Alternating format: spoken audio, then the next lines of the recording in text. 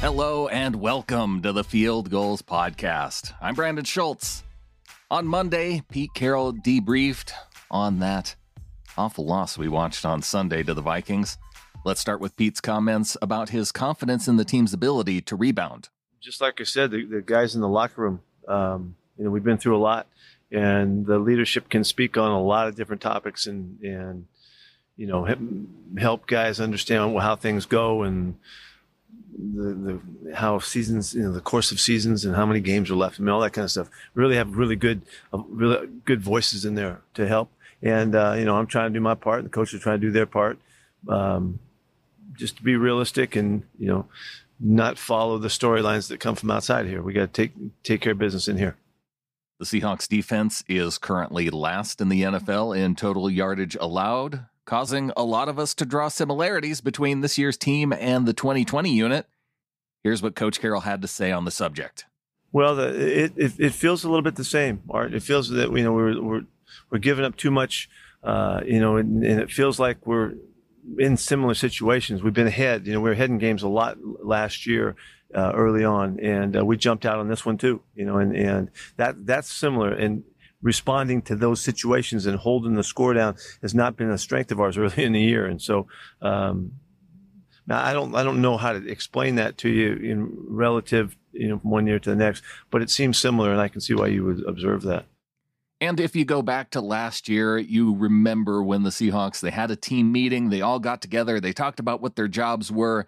They wanted to make sure they were communicating. So that has led a lot of people to speculate that the struggles on defense again this year are related to communication difficulties.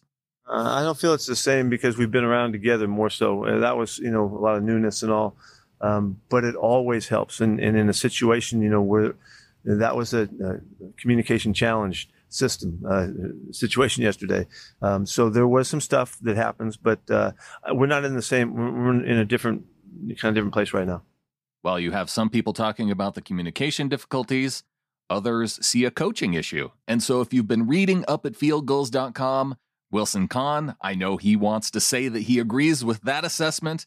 And you can see what DJ Reed and Trey Flowers said yesterday about scheme confusion in his article recapping yesterday's media availability on the Field Goals website. But for now, Greg Bell, who did that interview, he asked Pete Carroll directly about it. And here's how Pete responded. I don't know about what they said. I didn't hear that, and I didn't read that, so I don't know what they've said. But what I would tell you is that it was a frustrating game, and that's why we have Monday. So we get back to business. Everybody looks at the film together, and we talk through everything. Everybody gets on the same page. Probably the issue that Coach Carroll seemed the most upset about was the team's issues on third down on both offense and defense. Yeah, I have strong feelings about third down conversions. Both sides of the ball. It's clear. I mean, it's a common theme. This is kind of how the game works, and offensively in the second half, we had two shots on the first two drives that we didn't convert, and it made a big difference. We had I think we had a sack situation that took place in there that made it a real long situation, but those are crucial because the other team was able to convert and they held the football and did a nice job keeping it away. If I had you'd ask me before and say, hey, you give up 9 points in the second half. How do you feel about that? Well, I would have felt pretty good about it, but not the way it happened because our offense wasn't able to get on the field. The three long drives I mentioned, I think it was a 5, a 7, and an 8 something. Those were long possessions, and we're sitting there waiting. And I think the offense had the ball twice and got the ball back with 4:30 in the game. And so in the second half. So that's third down conversions on both sides of the ball, and so we got to work together much better than that. And it just tells the story, unfortunately. Moving on to notes about specific players, here's what Pete said about undrafted free agent rookie tackle Jake Curran, who stepped in for Jamarco Jones during the game, who was dealing with an illness. He held on. He did all right, and he was going against Daniil and their best player, and he had, there's a few plays in there, a couple sets and stuff that he can get better at. He's a good technician. He does things right for the most part. He had to catch up with Hunter coming around the edge a couple times and stressed him. But in a backup role, first time, he did a pretty good job.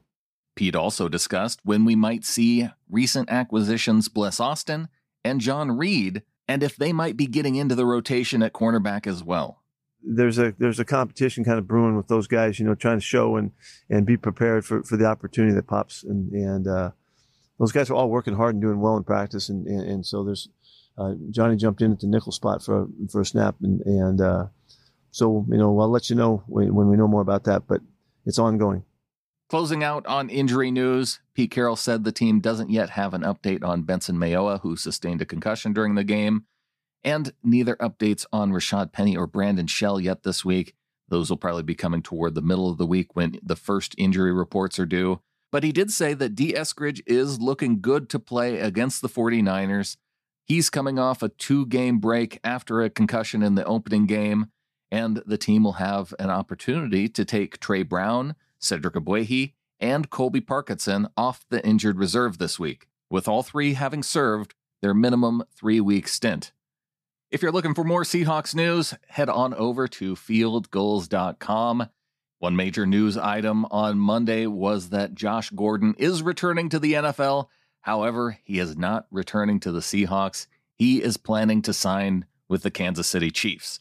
Based on how things have gone in the past, I am definitely wishing Josh Gordon the best of luck. I'm hoping that he can turn things around and hopefully finish out a season.